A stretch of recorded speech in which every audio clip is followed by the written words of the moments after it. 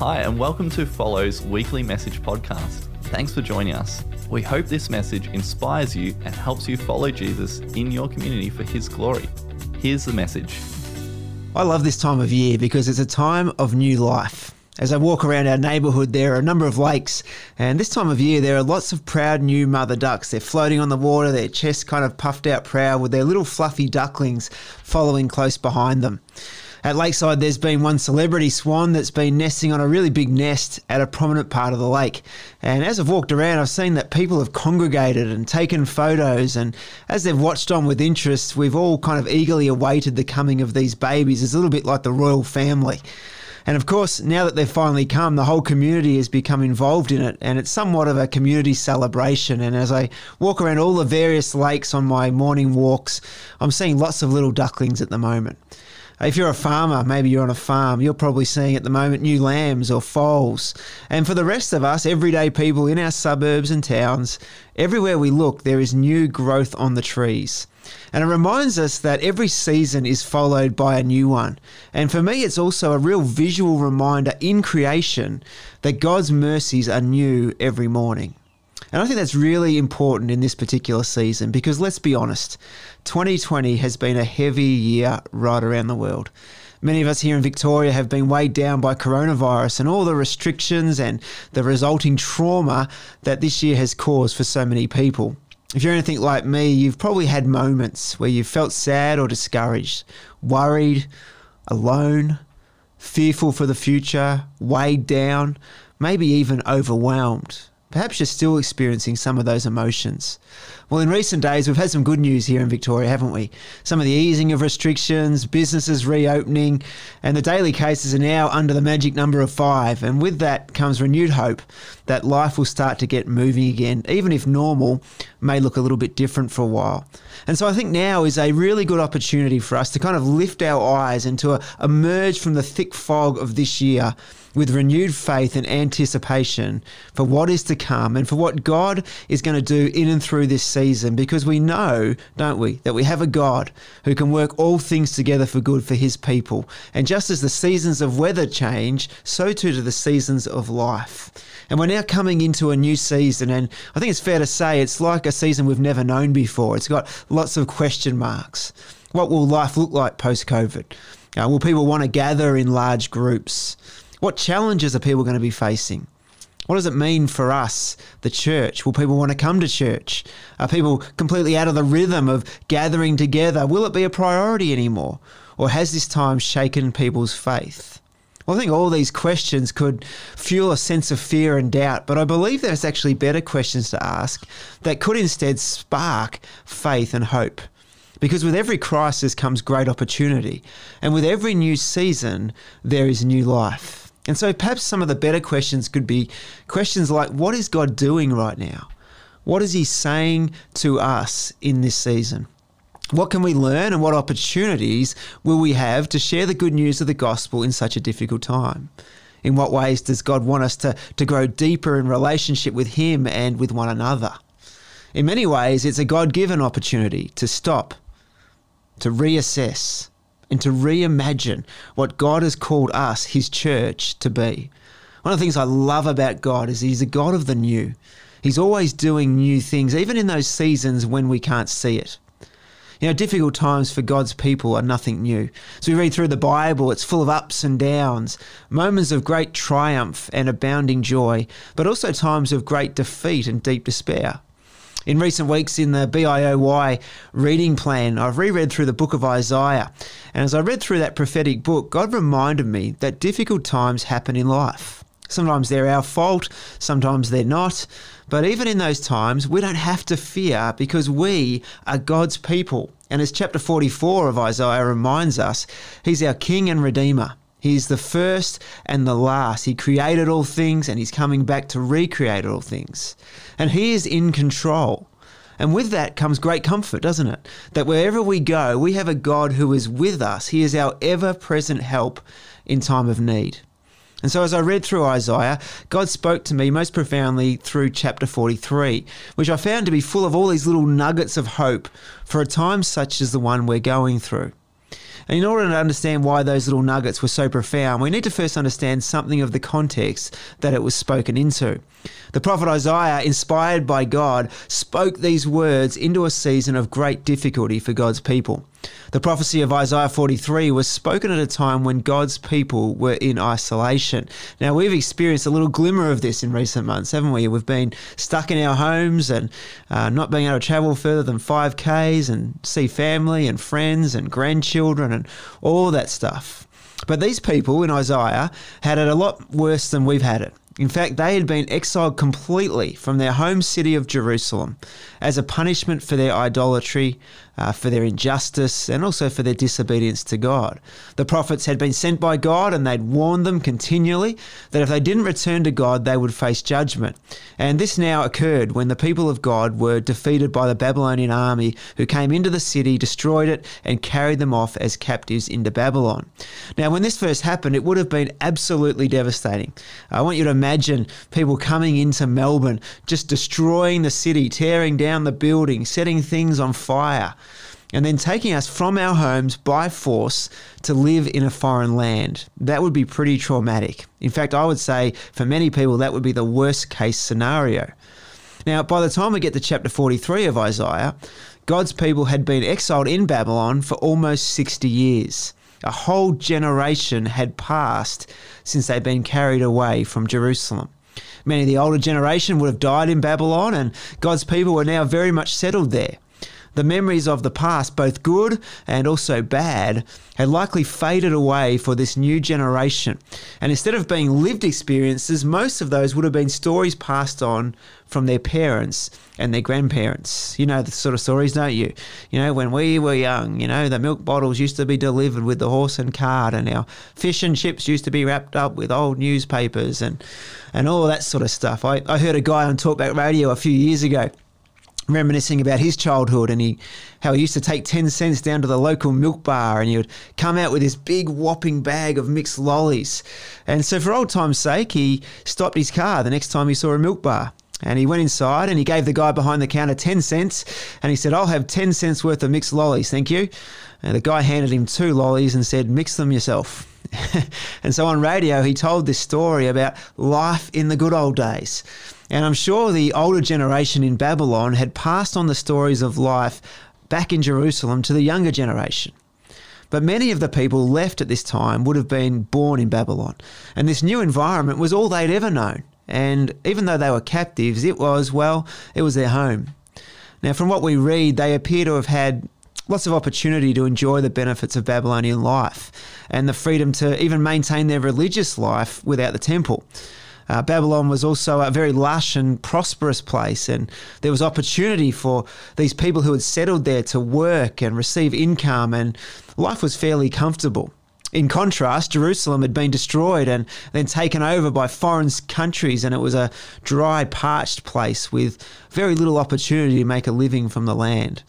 And so when Isaiah speaks this part of the prophecy, it would appear that God's people had no immediate, if any intention at all, of returning to Jerusalem. And so this is the context. This is the situation these people were living in. And so we get to these words that were read out this morning, and there are 3 key statements that God speaks through the prophet to his people, which were both a challenge and an encouragement for them, just as they can be for us in our situation today. And the first thing Isaiah speaks, inspired by God, is these words. He says, "Don't dwell on the past." Verse 18 says, "Forget the former things. Do not dwell on the past." Now, depending on our personalities or our experiences, we tend to view the past in one of 2 different ways. We either look at the past with kind of rose-coloured glasses. You know, everything was better back then. Or we look at the past with regret or shame or disappointment. And both of these postures will ultimately prevent us from moving forward into the future God has planned for us. When you think about it for a moment, we could probably all think of people who, you know, those sort of people that always constantly hark back to the glory days. life was so much better back in those days, and I remember when kids used to respect their parents, and life was so simple, and I remember when our church had the organ and we sang the old hymns, and I remember when Billy Graham filled the MCG and people flocked to the altar, and if we could just get back to those old days and everything would be all okay again. We've probably all heard stuff like that before, and it's certainly good to reminisce on the great things that have happened in the past. But I want you to see what happens for people when they do that all the time. All this reminiscing on the past means that in a real sense, these people are still living in the past instead of embracing the present and looking forward to all the opportunities that God has planned for the future. On the other hand, there are people who are hindered by their past. It holds them back. They dwell on their mistakes or their bad experiences they've had, and they go over it again and again in their minds, wishing that it was different, but being crippled by the fact that it wasn't. By dwelling on the past, they're overcome by a sense of shame and regret that stops them progressing or having any hope for the future. I think both of these responses were a real danger for God's people in Babylon. The older generation could easily have harked back to life in Jerusalem and the temple and all the freedom they had in the land as they remembered all the ways that God had miraculously provided for them in the past. But for others, they could have just as easily chosen to dwell on what happened at the time of the exile. The trauma of losing loved ones, the memories of their city being destroyed, the regret of their disobedience which caused them to lose so much. And so what's God's advice to them in this situation? Well, he says, I want you to forget the former things. Don't dwell on the past. Now, our past, whether it's good or bad, can be very helpful because it helps us to navigate into the future. We can learn from both our successes and our failures in a way that it will help us to move forward. I see the past very much like a rearview mirror in a car. Those little mirrors are very necessary parts if we're to be safe on the road. We glance into the rearview mirror and we see what's kind of behind us. And that helps us navigate safely forward as we change lanes or make decisions on the journey. It's very helpful. But if we dwell on the rearview mirror, if that's all we focus on, if it's what we just keep staring at behind us, it would actually go from being helpful to destructive because we'd lose sight of where we're going and we'd potentially crash the car. I think it's exactly the same with our past. It's helpful to glance at and learn from in order to move forward, but we should never dwell on it. At the start of this chapter, God actually takes the people back into their past through Isaiah's words. And he does that to remind them of what he's done in the past in order to give them confidence for what he's going to do in the future. Verses 1 to 3 have got some wonderful words that are coming up on the screen, but they form the words of a chorus you might remember back in the day if you've been in church for a number of years. It was a chorus called Fear Not, and it went, Fear not, for I am with you, fear not, for I am with you, fear not, for I am with you, says the Lord. I have redeemed you, I have called you by name. Child, you are mine. When you walk through the waters, I'll be there. And through the flame, you will not, no way, be drowned. You know the song. You will not, no way, be burned. For I am with you. And then it went, woo, at the end.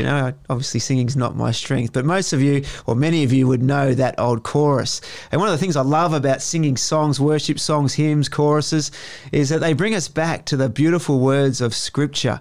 And when Isaiah mentions the waters in these verses, he's actually taking these people back to the Exodus event. Now, all of them knew this story so well. It's the central event of the whole Old Testament, where God miraculously led his people out of slavery. And through Moses, he parted the Red Sea so that his people could pass through safely. And as their enemies, the Egyptians, pursued them and they entered that same dry land, God caused the walls of the sea to collapse and their enemies were completely wiped out all at once. God's people were saved, delivered, and set free, and it was a moment of great victory in their history. And so God causes them to glance back, not to dwell on it, but in order to remind themselves that this is not the first time they found themselves in what seems like a hopeless situation. And last time they were there, God got them through it. And guess what? He can do it again. For us collectively, it's been a tough season in 2020. And the temptation, like the Israelites, is to look back at what we had pre-COVID with rose-coloured glasses as we dwell on the past. And we have this attitude, we just want to get back to what we had. And I think that's a danger. But the other danger is that we've become settled in our current practice, a little bit like they did in Babylon. And we've now become used to the comfort of watching church from home in our PJs while we eat our breakfast or with a dog on our lap. And I don't believe either of those responses are what God would want us to do. And if we settle on either of those options, I believe we're missing a huge opportunity to stop, to seek God about what he wants for the future. Because God is the God of the new. He's always working. He's always looking for people to be obedient as they step forward in faith. And to these people in Babylon, he said to them, don't dwell on the past because I am doing a new thing. Verse 19 says, see, I am doing a new thing. Now it springs up. Do you not perceive it? What God was doing was something new. It was totally unexpected for his people. It arose from a time of crisis, but with it came great potential for the future.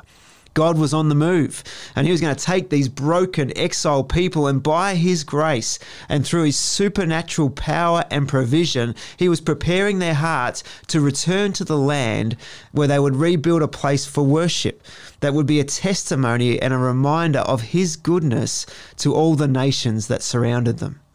Now, what really stands out to me in this passage is that God was working before his people recognized it. While they were exiled, while they'd settled, while they were in the midst of all their hopelessness, God declared, I am doing a new thing. But they couldn't yet see it. And it makes me wonder what new things God is doing in our lives through this pandemic. You know, I think crisis, it often causes us to lose sight of God's sovereignty. But one of the major themes for Isaiah is that God is sovereign. When all seems lost, God is sovereign. When we're surrounded by enemies, God is in control. When we feel overwhelmed, God is our peace. When we're confused, discouraged, hurting, or weak, God is our strength. Even when you're exiled from your country, God still has a plan. Even when the doors of our churches have been closed, God may be opening up new opportunities. Even when we can't see it or feel it, God is still sovereign, and there is nothing that takes him by surprise. And he's always doing something new. The question is, do we perceive it? This week I was talking to a very good friend of mine called Carl Beach. He's a pastor of a church called Redeemer King in Chesterfield in the UK. I got to visit him just over a year ago. Seems like a lifetime ago now. Some of you may know him from speaking at the men's convention at Belgrave Heights a couple of years ago. But I've come to love Carl because he's a great encourager. He's one of those people who's just relentlessly optimistic, and he's certainly a man of faith. And if you've watched the news at all, you'll see that in the UK right now, it's one of the worst hit places for coronavirus. They're coming up to 1 million cases, 45,000 deaths, and they have no idea when in the future they'll be able to meet again as a church. It could still be years away. And as they absorb all of that, I think they could easily pine for what they had, or they could get comfortable in what they have now. But instead, they're actually seeking God on what he is doing in the midst of this. Their church has been pressing into God in prayer. And Carl was saying they had a whole bunch of money saved, and prior to COVID, they were about to purchase a large warehouse as a place of worship. But he said to me this week that they're being challenged now as they pray about it to instead take that money and buy houses in their region because they feel like God's calling them to help solve homelessness in their community. Carl and his wife just recently sold their own family home, and they've now moved into one of the poorest housing estates in their neighbourhood, and they are training and activating people to meet the needs of the disadvantaged and to also reach those who don't know Jesus with the good news of the gospel. They sense that in the midst of a crisis, God is doing a new thing. And as they perceive that, they are obediently stepping out to see his kingdom come and his will be done on earth as it is in heaven, right there in their community. And by faith, they are trusting that God is going to use this situation for his glory and for the salvation of many people. Now, I'm not advocating for every church to do what Redeemer King Church is doing. That's their specific journey. They're being led by the Spirit in what he wants them to do. But what I am encouraging all of us to do is this. Instead of just rushing back to what we did, I'm encouraging us to ask God what new things he may be wanting to do in this season through us. I know that we're all eager to get back together. I'm certainly feeling that. Meeting together is, it's vital for us as believers. But if we just rush back for the sake of it, we're missing this once-in-a-lifetime moment to reset. This is where glancing back at our journey is really helpful, because God has done some great things in our first 5 years. He's been so gracious to us.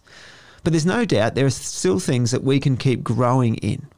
And so let's grab hold of this moment in prayer, and let's think about how we can go deeper in our relationship with God, and how we can more effectively become that New Testament faith community that love one another so genuinely that people in our community would look at Follow and go, wow, it's extraordinary the way they love one another. How can we more effectively share the good news in our community and help people as they rebuild aspects of their lives post-COVID? And perhaps one of the most important questions is, what sort of disciples do we want to see developed here through this church? These are some of the big questions, and some of the questions that our Reimagination team are prayerfully wrestling through, with the hope that as we prepare to meet together again physically, we can bring fresh clarity to our vision, and through even clearer, more dedicated focus on Christ, we can push back the forces of darkness and declare the kingdom of light over this community. So I want to encourage you in this season to take on board the words of Isaiah, not to fall for the trap of dwelling on the past. Be thankful for that, absolutely. Learn from it for sure. But instead of dwelling on it, embrace the new things that God has for us to do in the future. You see, what God did for the Israelites as he took them back to rebuild in the land was unexpected, and it was beyond their wildest imagination. And I'm sure that God has things ahead for us that perhaps we haven't even perceived yet.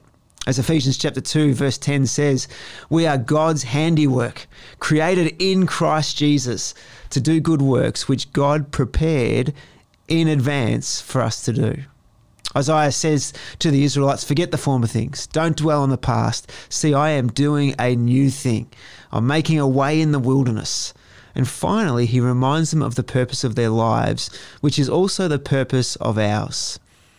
We are God's people, chosen by him to declare his praise. Verse 21 says, the people I formed for myself, that they may proclaim my praise. Now, we could easily read this passage and say, well, yeah, that's for them and it's not for us. But as we read on in the very next chapter, Isaiah prophesies these words. He says, I will pour out my spirit on your offspring and my blessing on your descendants. Well, guess who he's referring to? He's referring to me, and he's referring to you. Now, we know that Israel was chosen and set apart from day one to be a blessing to all people. Genesis 12, when Abram was called, God says, I'll make you into a great nation, and I will bless you. I will make your name great, and you will be a blessing, and all people on earth will be blessed through you. And we see that promise come to fulfillment in the person of Jesus through his life, death, and resurrection. We know that everyone who calls on the name of the Lord will be saved. And so in Christ, by faith, we have forgiveness of sins. And through his extraordinary grace towards us, we are made a new creation. And we all now look forward and long for the day when he returns to make all things new. But in the meantime, he's doing a new work in and through us. He has poured out his Holy Spirit on us. He has given us the Spirit as our helper and our counselor. He is with us and in us, empowering us to be witnesses of Christ. As followers from all nations, we are the family of God, and our mission is to preach the gospel, to make disciples, and to be a blessing to those around us. And so can I encourage you this morning, church, by reminding you that it's no accident that God has placed us here in Officer, in the southeast of Melbourne, for a time such as this. By God's sovereignty, he has put us in this place while this region all around us is exploding with new population and new life. And our vision is the same as it's always been. Our vision is Jesus. We want to know him. We want to become like him. We want to represent him. And our mission is to follow Jesus in our community for his glory. What an exciting future we have. Let's forget the former things. Let's not dwell on the past, but let's embrace what God is doing. He's doing a new thing, and he's using us to declare his praise in this place for his glory. Let's pray. Lord God, we just want to thank you so much that you're a God of the new. You're always doing new things. And Lord, I pray through the leading and prompting of your Holy Spirit that you would help us to perceive the new things that you're doing in our midst. Lord, we want to represent you. We want to live for you. We want to see Jesus' name lifted high over this community. And we want many people who right now are far away from you to come to know you for the very first time. Lord, we want them to know what it is to be in relationship with you and to journey with you through the ups and downs of life, knowing that you are with us and in us. Lord, we ask that you'd use us in extraordinary ways, in the things that we don't even perceive yet. Lord, I pray that they would blow our minds, that we would look back and go, wow, those things only happened because our God is extraordinary.